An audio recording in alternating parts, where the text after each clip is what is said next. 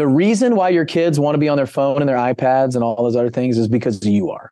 That's it. You're setting the example for your family. So if you don't want your kids on their iPads and their phones, you better get off yours. Like they're watching everything that we do. What I ask my kids very like specific questions all the time, like about me and how I'm doing and how I can do better and things like that. And I just remember there's sometimes my kids would have to say daddy 3 times before I heard it. When it comes to building a business empire online while intentionally cultivating a thriving life at home with kids, well, there is no roadmap. It's not easy. But the great news is we're not alone. We live in a crazy world that is truly unlike any other time in our history. And if you're like me, you've got an impact of your own to make. But you're not willing to sacrifice your relationship with those that you love in order to get it. My name is Stephanie Dove Blake, and this is the Powerful Parenting Journey podcast, where we'll journey together to learn what it means to be a truly powerful parent. Let's go. Hey there, welcome back to the Powerful Parenting Journey podcast, where we dive in with parents who are just like you and I, that are dedicated to parenting powerfully. I'm Stephanie Dove Blake, your host, and today we have an incredibly inspiring guest, Bill Allen. Bill is a man of many facets, literally an ace pilot, naval officer of over 18 years, CEO and owner of 7-figure flipping, and a dedicated father. His journey isn't just about professional success. It is a story of personal transformation and bold decisions. One of his most intriguing experiences happened very recently, where he literally gave up his phone for 9 months. You heard that right. 9 months without a phone. So in a world where we're constantly connected, Bill chose to disconnect, and the lessons that he learned are nothing short of eye-opening. So I want to encourage you to listen with open ears and tune in, because it's really amazing what he's going to share with us today. He's a father who deeply values the time and connection with his family, and his approach to parenting in life reflects a profound understanding of the importance of being present and the power of stepping back from the digital whirlwind that threatens to engulf us all. Today, we're going to dive deep into Bill's 9-month phone-free journey, from his unique perspectives on technology and connection to his insights into balancing life as an entrepreneur and parent. This conversation promises to be as enlightening as it is engaging. So buckle up and let's go.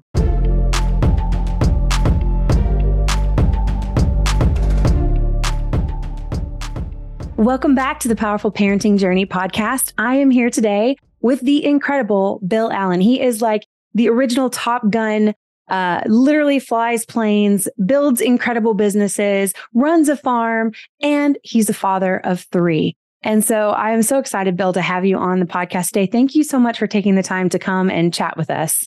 Well, thanks for asking me to come. It's an honor to be asked to be on a show like this. I'm excited.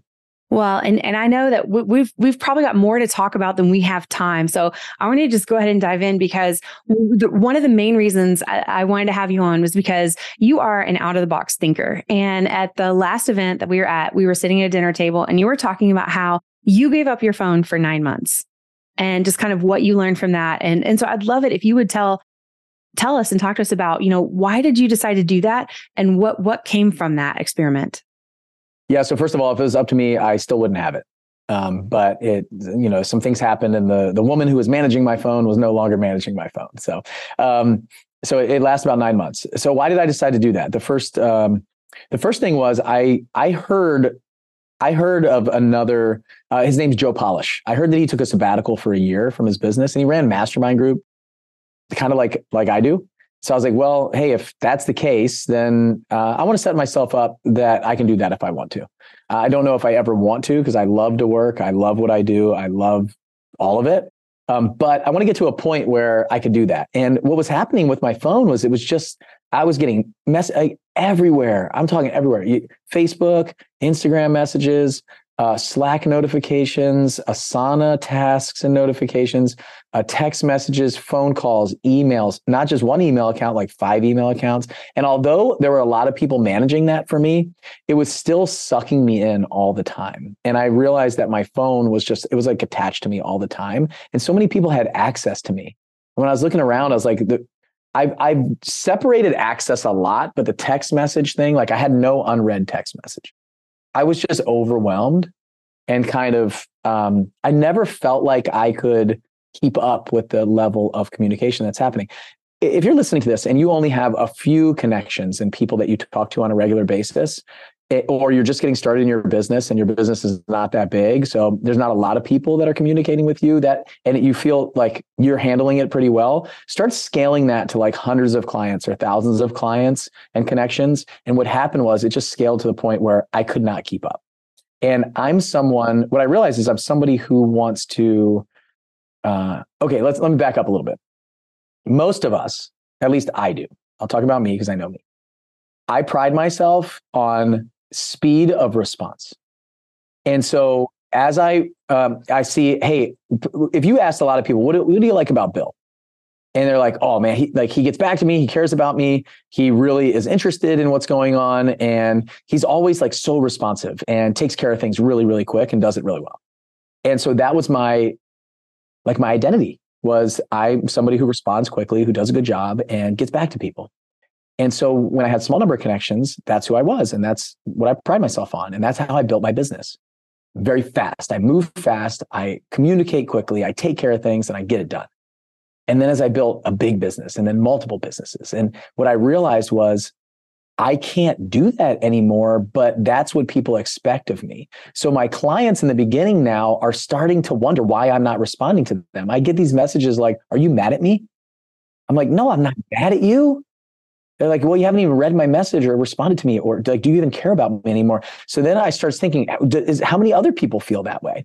And so what happens is as we scale those relationships and we scale the business, we can't get back to each other as quickly as we did before. It's just impossible.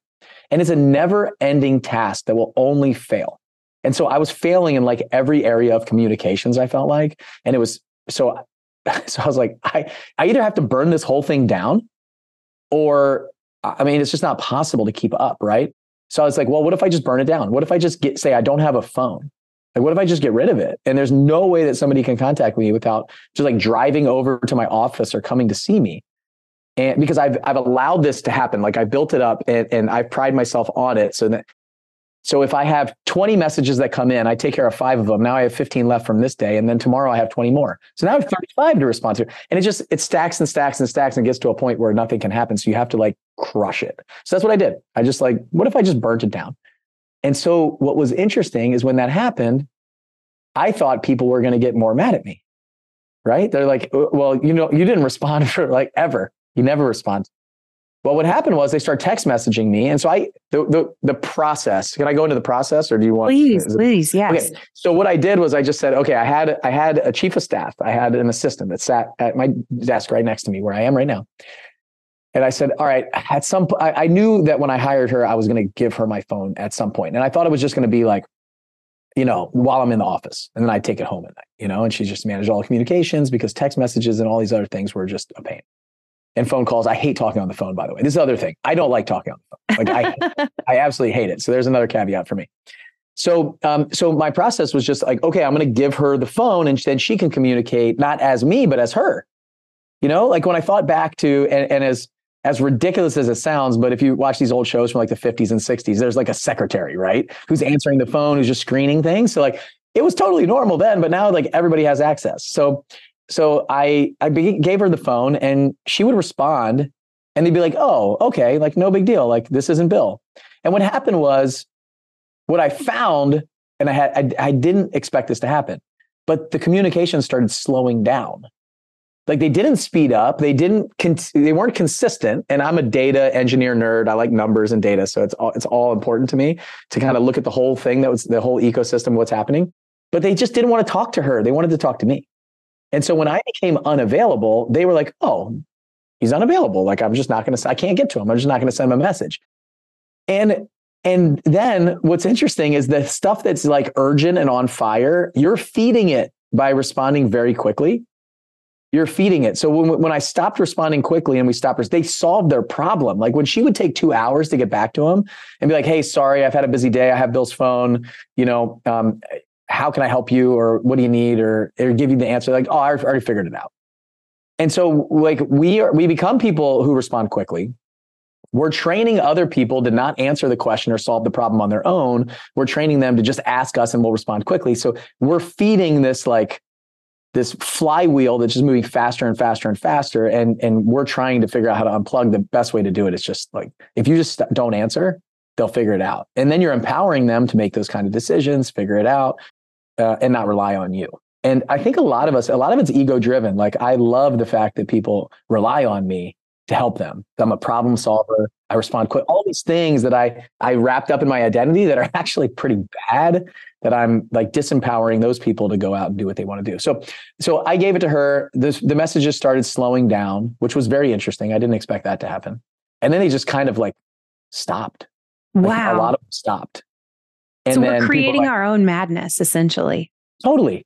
We're like, the thing, I mean, we haven't even gotten into how addictive the thing is and all this other stuff. But let me tell a quick story. So the way that this happened was my son has had 5 open heart surgeries, and he is a Make-A-Wish kid. So Make-A-Wish is an amazing charity and program that if your child has a life-threatening illness, then they can get a wish trip. So we had been awarded a wish trip in 2020 and for Disney, and it got canceled because of COVID. We were devastated. But then we had the opportunity this year in early 2023 to go on his wish trip to Disney. And he was 6 years old. Like, it was way better timing than it would have been when he was like 3 or 4 that we were going to go. He might remember this trip, but I have like 1,600 photos and videos of it, so he'll definitely remember it. I didn't want to have my phone on this trip. I didn't want to be connected at all. And I had wanted to give away my phone. I wanted to give it up. I had this plan for like, I had another phone, a second phone that I bought for like a year before I actually did it. So for anybody who's listening is like freaking out, it's too hard. Like, I was that guy too. And so I remember his wish trip was coming up, and my assistant, my chief of staff, she drove from Missouri to Nashville to work every week.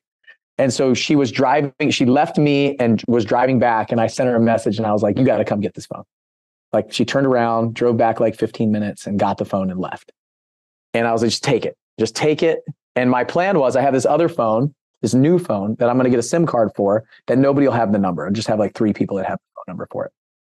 And so I went to get the SIM card. This was a Thursday that she took the phone. We were leaving on Saturday. So on Friday, I don't work on Friday. I just work on my farm on Friday. I was like, I'll go get a SIM card for this phone. Well, it has an eSIM, which I had no idea what that was. I'm used to the little chip SIM cards. And I was like, I don't even know how to do this. Like, there's no place to put a chip in this thing. I don't know how to figure it. So I said, you know what? Forget it. I'll bring this thing. I'll take videos and photos on it. It won't work. It's just a brick. You turn it on and it says SOS on it. There's no phone. Nobody can text. Nobody can call. All that stuff. I was like, my wife has a phone. Like, we'll be together. If the nanny needs us that's watching our kids, then it'll be fine. So I went to Disney with no phone for a week.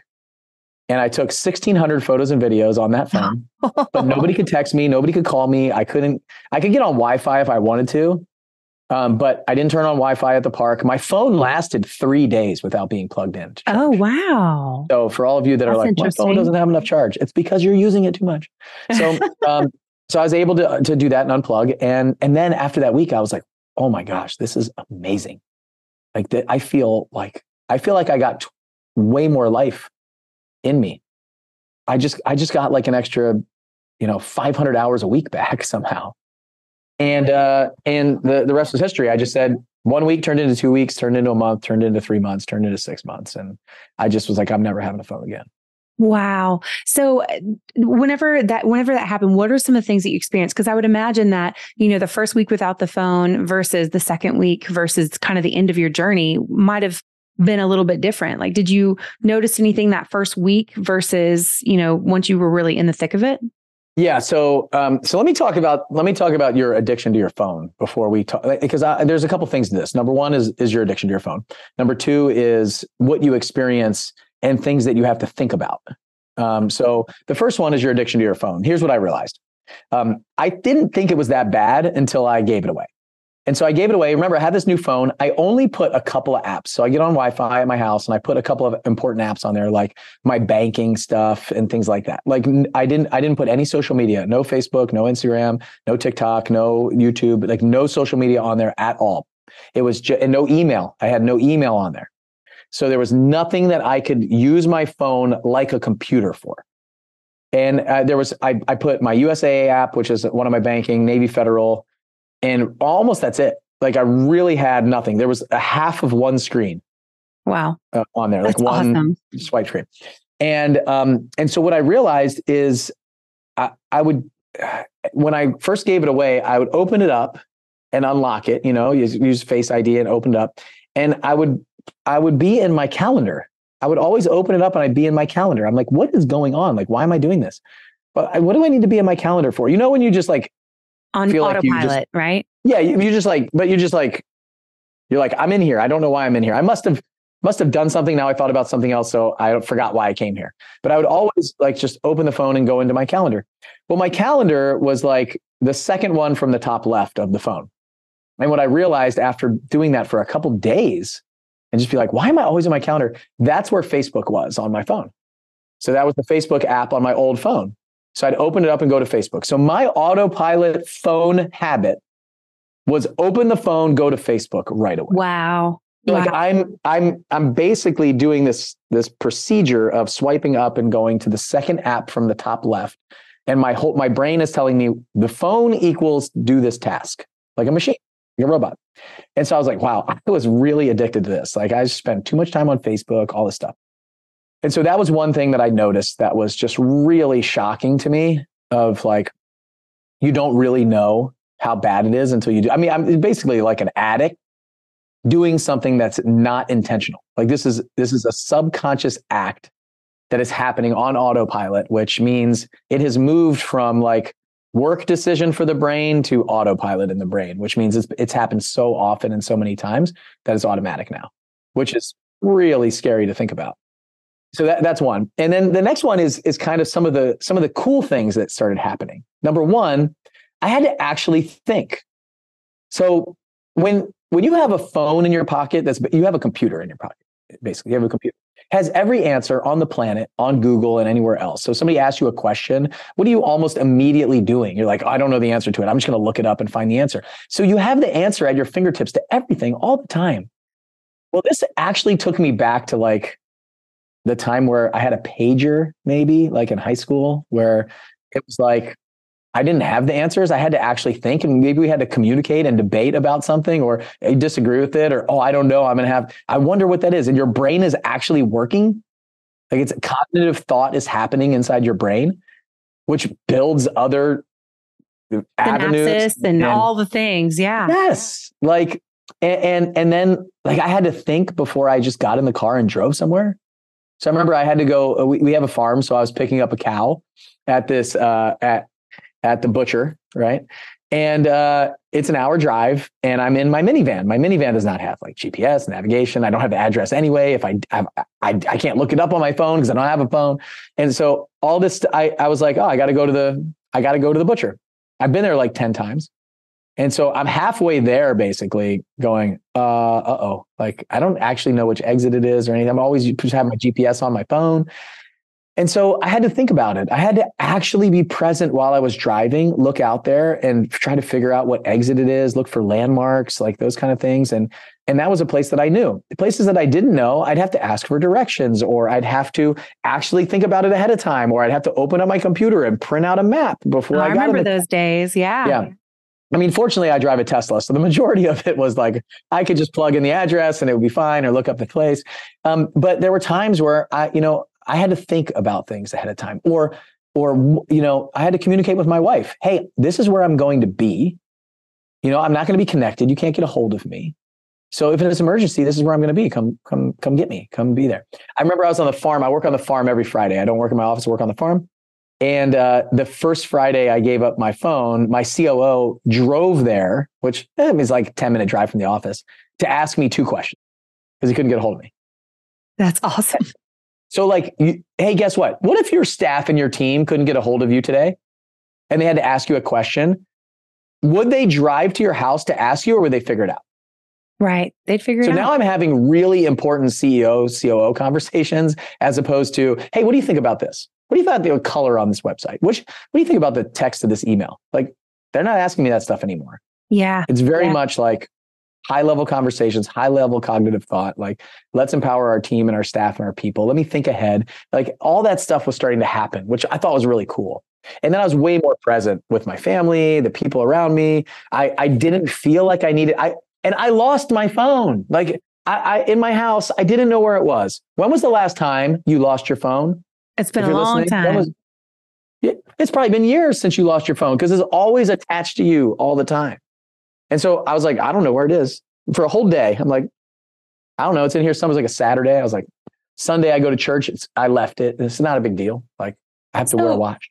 Bill, did you notice any physiological differences since you didn't have the phone? Because I know we have a lot of EMF studies that are coming out nowadays. We also got the blue light stuff going on. Did you notice any physical differences with not having the phone or just constantly it being with you? So there's something that interesting enough about 3 weeks after I gave up my phone, my church did a digital detox, and they brought in a woman who hadn't had a phone in 7 years. She told a very interesting story, but she said something that I'll never forget for sure. She was like, there's a reason why most people don't give up their phone. And the way she did it was she like asked the people, you had to think about it and answer, but I'll just go through it real quick. The people who won't like think about their phone, they say, I need it in case of emergencies. So I need it because of emergency. And she said, the problem with that is if you see it as an emergency device, which pretty much everyone does, like I can call 911. It's like a fire extinguisher, basically anything. What it does is it triggers your central nervous system. So like emergency devices and emergency equipment trigger your central nervous system. So you're always on high alert. So she's like, when you have your phone, you're always on high alert because it's your emergency system and you see it as in case of emergency. So it's like break the glass in case of emergency kind of stuff. And so when your central nervous system is on high alert, you can never actually relax. And you're always like amped up a little bit. So having that in your pocket, having it in your hand, having it like, have you ever noticed, at least I notice when I'm driving, I feel like I'm not fully engaged with the act that I'm doing because my phone's, if it's in my hand or it's in my lap or next to me, like there's always this kind of like some sort of gravitational pull to it. Mm-hmm. And you can never actually be truly present in what you're doing. So all of those things were, so I noticed all of that stuff. Like I was just more relaxed. I wouldn't say that I could say that like I got less headaches and things like that. What I will say is my hands and my wrists, I wasn't typing all the time and writing an email and texting. And so my wrists and my hands were in a lot better shape. Like I like right now I can feel it. I've had my phone back for like 6 months now, probably. And I feel that kind of like wrist, hand, thumb stress and pressure. So some of those things, but with the blue light stuff, I definitely slept better at night. I was not on the screens all the time, those kind of things. So I do think that plays into it for sure. And now that you have your phone back, what is life like? Like what I'm sure, there's a level of like having to get back into things, but are there any things that you've held out on or changes that have come about from this experiment? So I definitely have a lot less stuff on the phone, and I have, but I'll tell you, when you get something back, you just jump right back into it. So I think that I'm better, but I'm definitely like, you're basically just like almost right back where you started. And so I have put some limitations, some different things. Like we went on a Disney cruise last week, and I just saw my, you have your screen time notification pops up once a week if you track that. My screen time was at like 8 minutes a day. Nice. It was so cool. Dang, never seen that before. So the cruise, because the cruise is like, I'm not paying $25 a day to buy internet. I don't really have anything that I need to do. So, I was just taking pictures and video, just like I was back at the, on the trip. And it just reminded me of how great it could be to be connected and really be with my kids and be with my spouse and be by myself. A lot of it is we're pacifying ourselves. Like we don't want empty space. And so empty space is where we usually get our most creative ideas and where we recover. And so I find myself staying up later.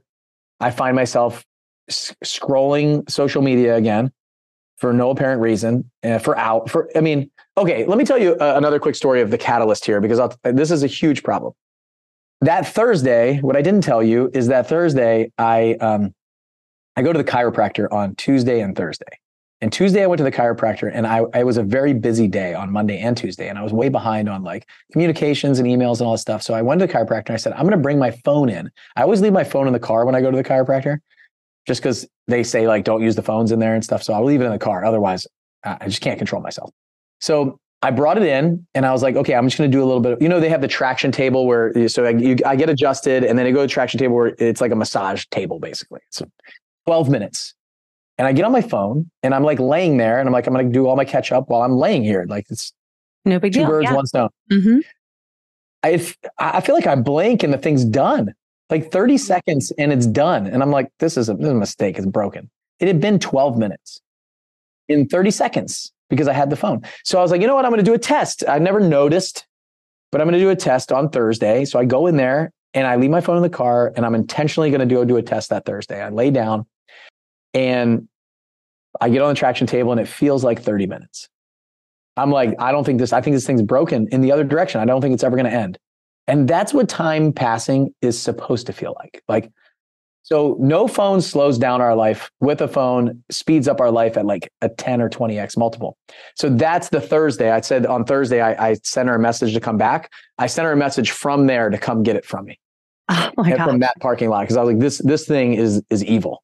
Well, and think about what our kids are experiencing as well. If we wonder why they have such trouble paying attention, is because it feels like an eternity, 5 minutes, it just takes forever in their little brains. And I remember as a kid when I didn't have a phone, growing up, and I remember 10 minutes felt like an eternity. So how much longer might it feel like for them, and how their attention and anxiousness of like, if they're used to having some form of electronic entertainment and then they don't have it. Let me give you a really hard pill to swallow here. The reason why your kids want to be on their phone and their iPads and all those other things is because you are. That's it. You're setting the example for your family. So if you don't want your kids on their iPads and their phones, you better get off yours. Like they're watching everything that we do. What I ask my kids very like specific questions all the time, like about me and how I'm doing and how I can do better and things like that. And I just remember there's sometimes my kids would have to say daddy 3 times before I heard it, because I'm so engulfed in my phone or whatever I'm doing. In the evening when I'm home from work and I should be with them and they just want to play with me. But my youngest son, Lucas, always goes, Daddy, you want to be the monster tonight up in the playroom? And I just go up in there and I like throw them around on the couches and do all this stuff. And some days I would go up there and I bring my phone and they're like, be the monster. And I'd be like, okay, I do it for a bit and get tired. I sit on the couch and soothe, like just go look and surf or check my email or do something. It's like any downtime I was doing that. And they would just be like, hey, if you're my 9-year-old, it's like, if you're on your phone, why can't I be on my iPad? Mm-hmm. Yep. 100%. I mean, that's it. That's what you're doing. So you want your kids to get off the devices, get off the devices. Hey, powerful parents, Stephanie here. I hope you're enjoying the show so far. Did you know that statistics show that 88% of Americans say they eat dinner with their family every night or a few times a week? I think that's a pretty awesome stat. But if you're anything like me and you're an entrepreneur, then after a day filled of putting out fires and maybe various events, testing your patience, sometimes it's hard to think of questions that can help you really connect with your kids beyond the standard, how was your day? When my kids were just littles, I put together a list of questions to solve this problem and to help us have something to connect with over dinner time. And now I would love to share my curated dinner questions with you. This is good for littles and for bigs. There's lots of different varying questions in there. And these questions are going to help to ensure that the conversation is not just lively, but will bring you closer to your children while you enjoy a delicious meal together. As a listener of this podcast, you can get access to these questions at www.powerfulparentingtribe.com. Once you're there, make sure to type in your best email, and I'll have my team shoot over the questions for you. Once you get the questions, I encourage you to make this a family affair. Print them out. Have your kids help you cut them out. We even grabbed a mason jar and my kids decorated it. And that's where we put all of our questions. And that same mason jar still sits on or near our dinner table to this day. We've been using these questions for close to 8 years now, and I've really enjoyed the fun conversation and connection that's come from them. I hope your family enjoys them as much as mine have. Again, that's www.powerfulparentingtribe.com. Now back to the show. Yeah. And I believe it's a huge conversation starter because whenever we are off our phones, that's different. It's different from the rest of the world. So like as a rule for our family, for most of my kids' lives, when we go out to a restaurant, there aren't any electronics. There aren't any electronics at dinner. It's just kind of a family standard we've always had. And that's different because you can literally, whenever you go out to eat nowadays, at least in our area of the country, and I think it's pretty much everywhere, you go and you look around the restaurant and it's either both parents are on the phone or the entire family is on a phone or a device. And that is apparent, like our kids can see it. And what I love the most about us being the leaders and not being on is because we also can talk about, well, I don't want to be on it because of all these negative things, but I don't want to be on it for these positive things. Like you're talking about thinking through things and having time to yourself, because that's how we were created. We weren't created with a phone in our hand. And so for our creativity to abound, for us, our problem solving, knowing ourselves, all those things, we have to have those moments of stillness. And the phone is just too easy to get on and it be the default. And we just lose, like I call it a boredom famine. You know, like our kids are starving for boredom and they don't even know it. I mean, they technically know it, but they don't know it. And they try to fill this hunger for being bored and their own creativity to come out. And they're filling it with all of this placebo of, you know, things that the devices can give them. And don't get me wrong, there's some wonderful things devices give us. But for the most part, I think if you talk to just about any professional in the medical industry, you know, or even behavioral sciences and all these, they're going to say, you know, honestly, the cons outweigh the pros nowadays. You know, I think boredom really creates creativity. It just births creativity. I'll tell you and no judgment here, believe me, for anybody that's listening. But it's harder to not have your kids on the devices when you go out to dinner. Yes. Mm-hmm. You're giving your child a pacifier is what I say. There's times where me and my wife don't agree fully on this. She's like, oh, because our middle son's special needs and this kid does not sit still. Really. Like if you give him a phone with YouTube on it, he'll watch it. Yeah. He'll sit still. Mm-hmm. So it's hard. Like it's harder not to, but I do not want to hand them a pacifier at dinner. It's just not the way that I want to. I want to lead my family. And even I will listen to the screams and the yell and have him, but then he comes, sits on my lap or we play a game and what it is it's harder for me. Like that's hard. Like I have to get to a point where I see the beauty in that. I see the joy in it. I see those kind of things. I don't see difficulty and challenge and like I'm losing something. I got to look at what am I gaining with that time with my child? And it is harder. It's harder. It's easy to slap a phone in front of them. So I'd rather do the hard thing because I know that's going to pay off in the long run than the easy thing now that's going to hurt me in the long run. And I think that's the trade-off that we have to make as parents.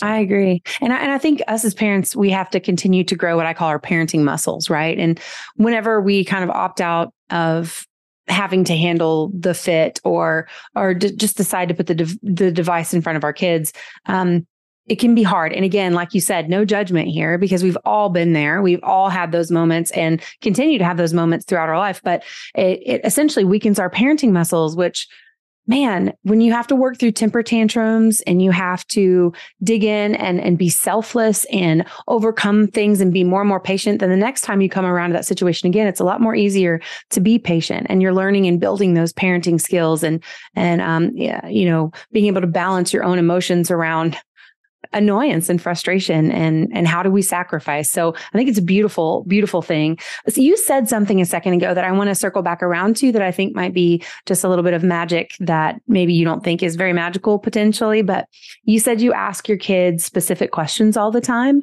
What are those specific questions that you ask them and what does that look like? Yeah. Okay. So first of all, these are my questions. I think it was at, the Unlock the Secrets event when Caleb Maddox's dad was talking it was on a podcast that I heard his dad talking about this. And, or I heard Russell telling a story. I don't know, but these are not my questions. These are not mine. I've stolen them from somebody else who likely stole them from somebody else. And so one of them is, there are three questions that I ask. And I usually have only been asking my 9-year-old this, but I'm starting to ask my 5-year-old this. My 7-year-old, he doesn't really communicate. He doesn't speak much. He kind of understand a little bit, but cognitively he's slower. So it just wouldn't be effective if I ask him this, but we do other things with him. So my 9-year-old, I said, what is something that I'm doing that I should stop doing? So what is something that I'm doing that I should stop doing? What is something that I'm doing that I should keep doing? And what is something that I'm not doing that I should start doing?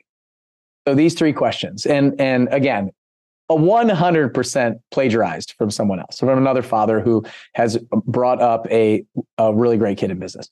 So what's really cool about that is there's some magical things that come from that. Normally it's like, you should let me play on my iPad more, or these kind of things. But it just tells me kind of where his priorities lie and things. But like the one that really hits me is like, what are some things that I'm not doing that I should start doing? And he's like, sometimes he's like, play with me more, or throw the football with me, or those kind of things. And in the beginning, if you're doing this for the first time with your kids and they're a little younger, you got to give them some examples of what that means. And also make sure that they feel like they're in a really safe space. Like they're not going to get in trouble for what they say. And do not justify, when they answer you, don't justify why you aren't doing that thing. Just listen. Ooh, and say, that's I need good. to work on it. So there's some caveats that you have to put in place when it comes to these questions to really get the best value that you can out of it. And I would say, I mean, it's not something that you would ask every night, but something maybe once a month or once a quarter or once a week or whatever that looks like to you. Or, you know, I don't remember the last time I asked, so I'm going to ask it again. And I took my son to a YouTube conference. He wants to be a YouTuber. He's 9 years old. I pulled him out of school. We went down to Daryl Eves' YouTube conference. It was like Mr. Beast was going to be there. I surprised him with a bunch of his favorite YouTubers. I didn't tell him who was going to be there. And like we got there 45 minutes early so we can get front row seats every day, those kind of things. And I asked him those questions while we were there. And he was like, one day he was like, I just want to go play in the pool with you. And so we just skipped a session and went and played in the pool at the hotel. We just walked back to the hotel and we just got in the pool for a while. And because we did it the night before and he had so much fun. And so I was like, all right, well, you know, hey, after lunch, do you want to take a break? Because he was getting a little burned out. You know, it's kind of an adult conference. He's one of the only kids there. So that kind of stuff, it really just figure out what it is that they want and need. And really, they're just thirsting for our attention. And the times that they pick up that iPad and don't want to put it down, it's because, you know, they're getting attention from somewhere else. They're getting all of their needs met from another source. And you have everything that your kids need right inside of you. And it's just whether we want to take the time, the quality time. It's not just time, quantity of time, it's quality of time. And so I really try to work on that as much as I can. And look, I am not perfect at all. I make a ton of mistakes. I am not perfect. There's just when people speak about parenting, I listen because I don't have a manual for it. We just don't have a manual. And I truly believe that we are all doing the best that we can with the tools and resources that we have. And we're going to produce really great kids. We can always do better, but there's like a little bit of tweaks and changes that you can put in that produce massive results over time. Yeah. And I'm a firm believer that it's truly not about being perfect. Because like if we had a rule book that said, this is how you parent perfectly, this is the pathway.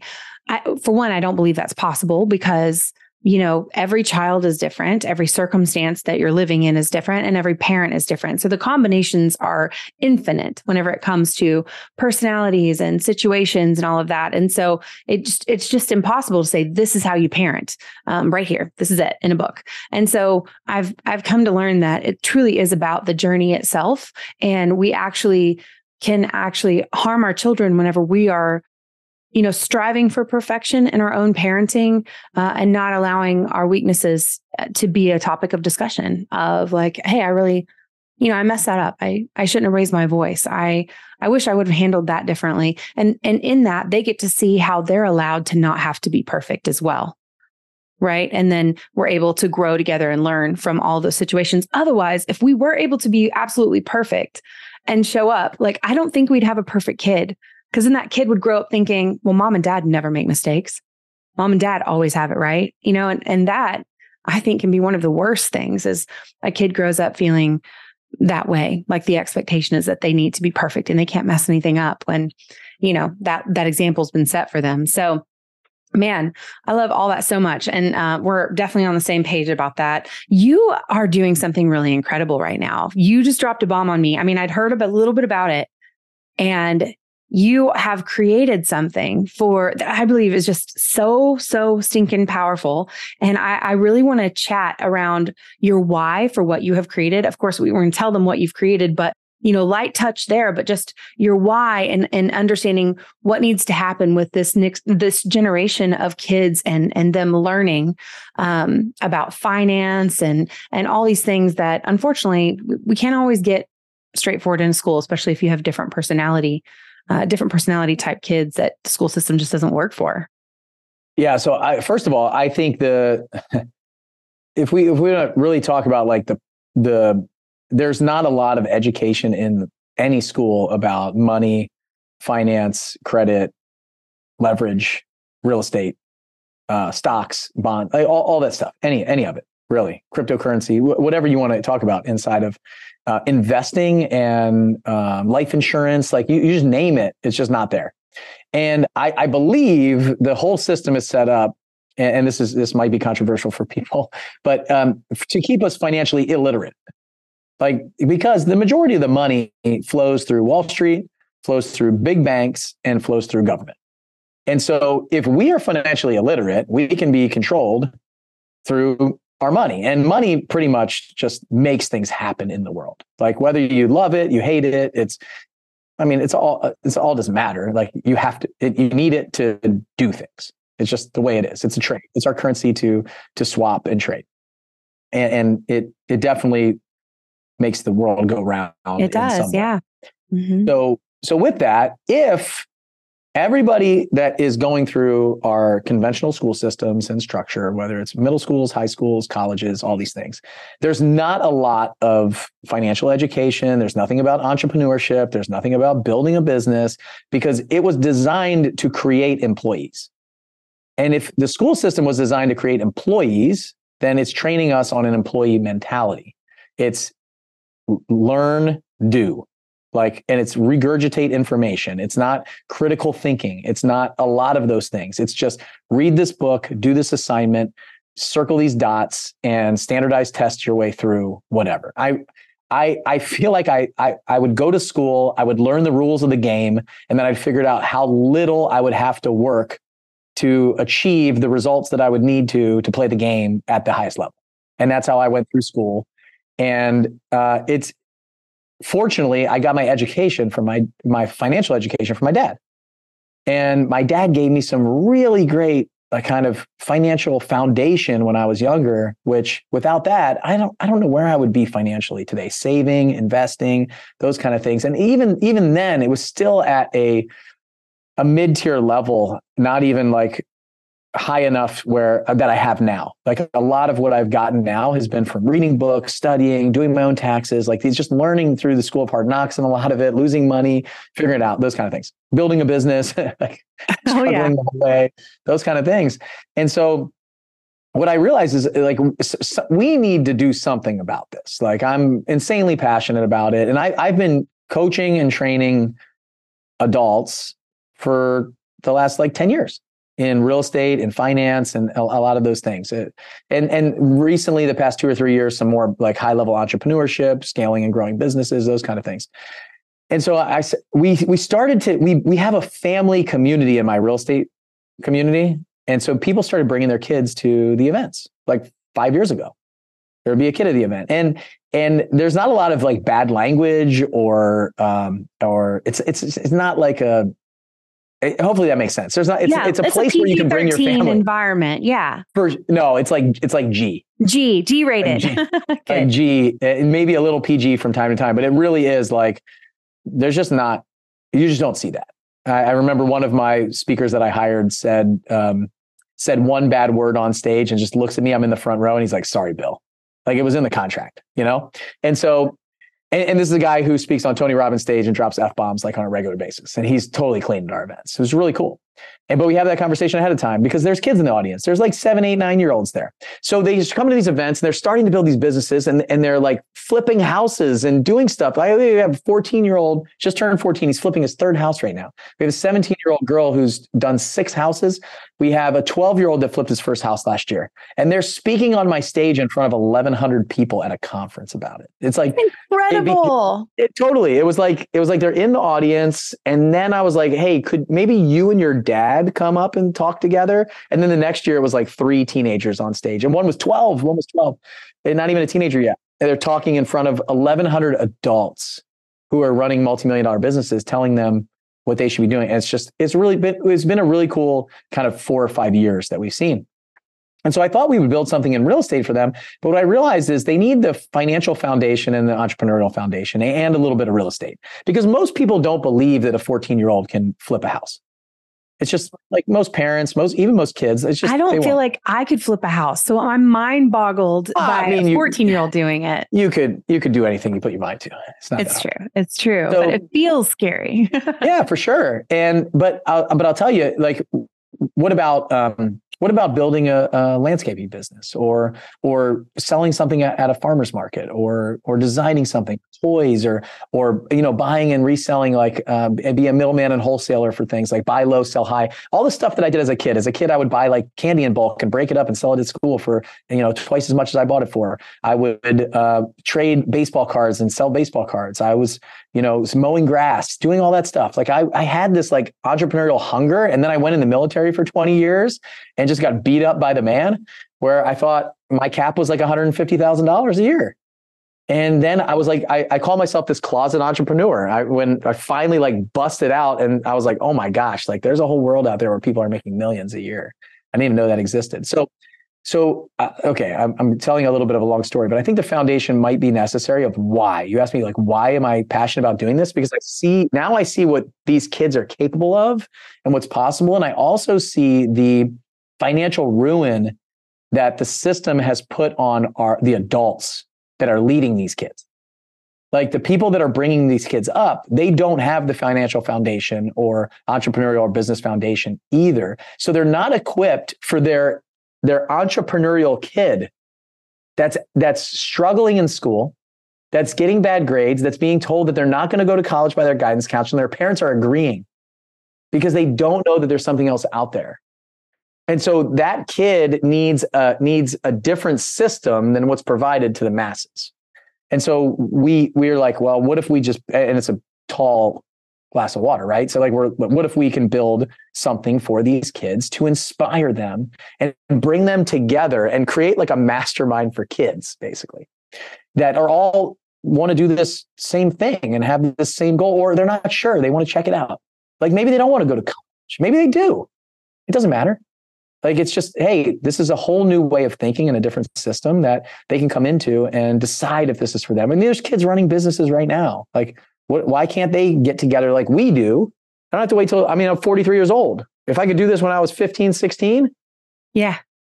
Game over. I would own the state of Tennessee right now. Yes, you would.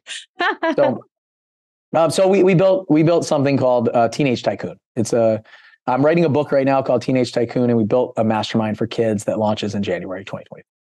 Oh my gosh. I am so excited about that. And I know if you're listening to this right now, you are going to be super excited because I believe I'll have to check our publishing schedule, but I believe this is going to come out just about in time for that January launch date. And so if you're interested, Bill, where are they going to go to find out more information? Well, I think we should do something together. How's that sound? Like if we can get I'm down. Let's get you a special link for your people. Maybe you can put it in the description or somewhere like that. How's that work? That sounds wonderful. We will make sure that it's in the show notes. So if you're as excited as I am, make sure to click the link on this podcast and go check out the show notes.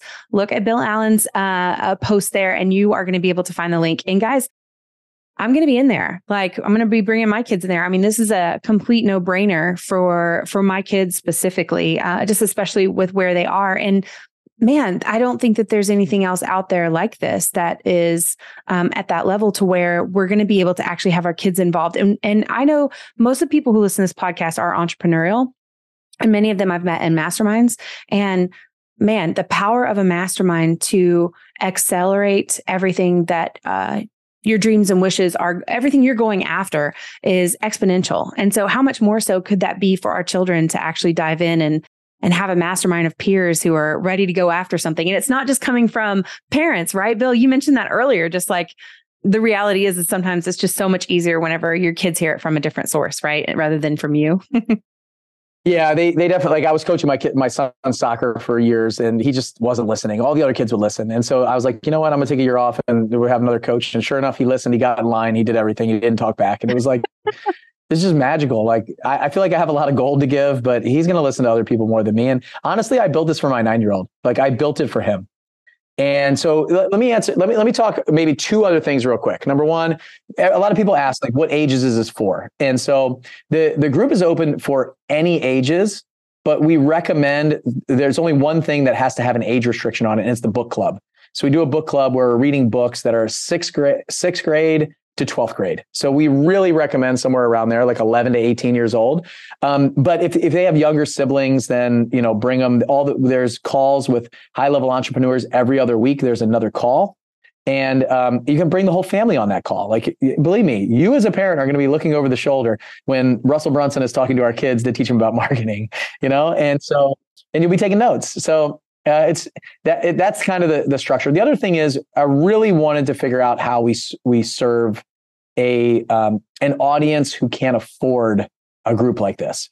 And so what we did was we said anybody that pays in full for their membership, we're going to give one away. So buy one, give one.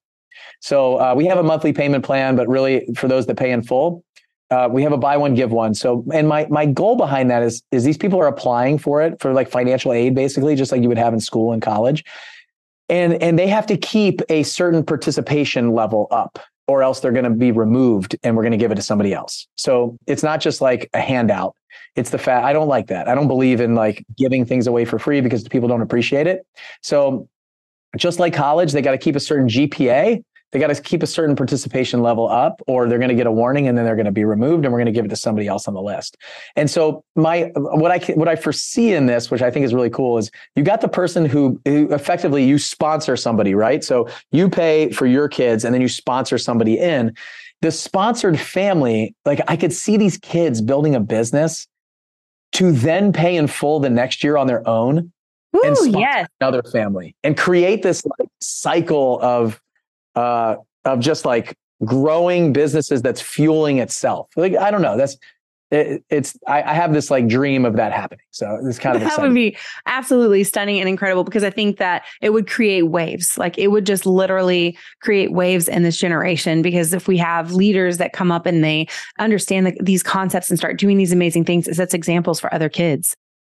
I love that, Bill. Okay, so I know we're kind of getting close to time, but I wanted to ask you a question I ask everybody on the podcast. And I just want to know, Bill, for you, what does it mean for Bill Allen to be a good father? What does that look like? I don't know that anybody's ever asked me that. I remember giving a presentation in 2019 about my dad. And I have 3 boys. And so this is coming from a male perspective. I really think that a young man just wants to please his father.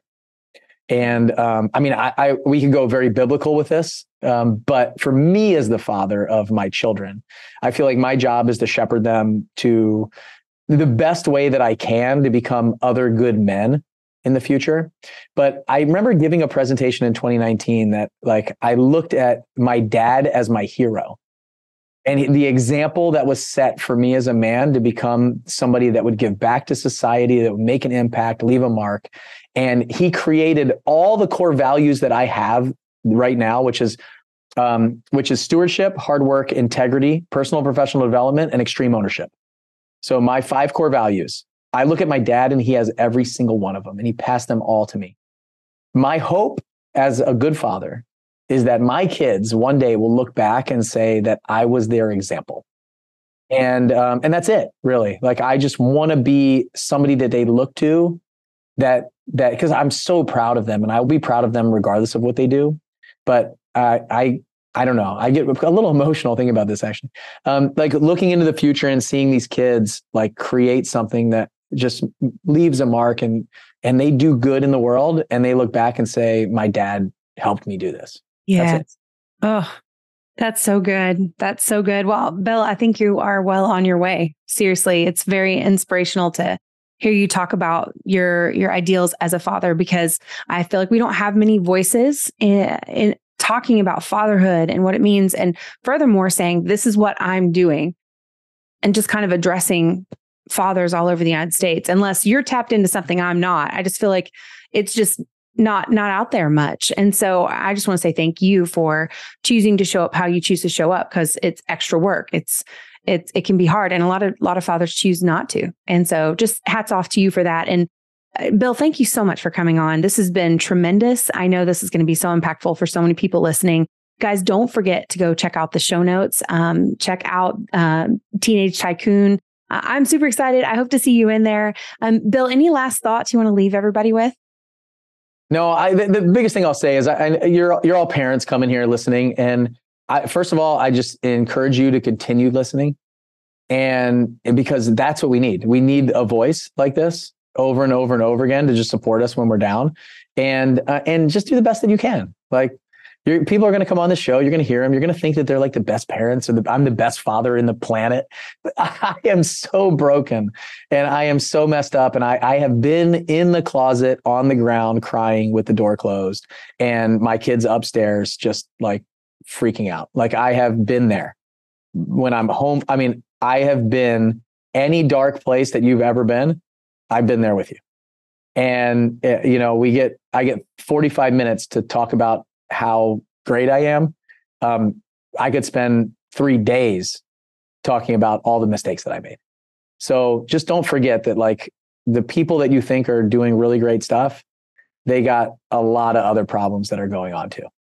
There's one person that I ever know that lived a perfect life, and it certainly is not going to be me, and won't be you either. So just do the best you can. Yep. Such a great reminder, because it's not about being perfect, but it's how do we show up powerfully in our lives, and that we are definitely not alone. We're in this together. Hence the name Powerful Parenting Journey, right? We're on a journey. It's not a one-stop destination. Like, just because they turn 18 and they're gone doesn't mean it's all over. And just because you parent well whenever they're a toddler doesn't mean you parent well when they're a tween or a teenager. It's a journey, and it changes and evolves and helps make us better. And anyway, thank you guys so much for listening. I hope that you feel inspired and encouraged, and you kick any shame to the curb. Thank you so much for listening. And Bill, thank you. Really appreciate you, man. Thanks for having me. I truly hope you enjoyed our episode today on the Powerful Parenting Journey podcast. Make sure to hit follow and subscribe so that you don't miss out on any upcoming episodes. You're not going to want to miss a thing, I promise. If you were impacted by this episode, do me a favor and leave a review with a comment. I read every one of them, and I also pass them along to our guests.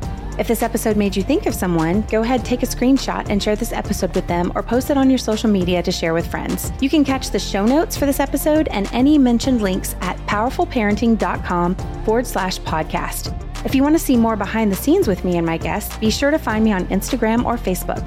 It's where we can have deeper conversations on these podcasts. Take care.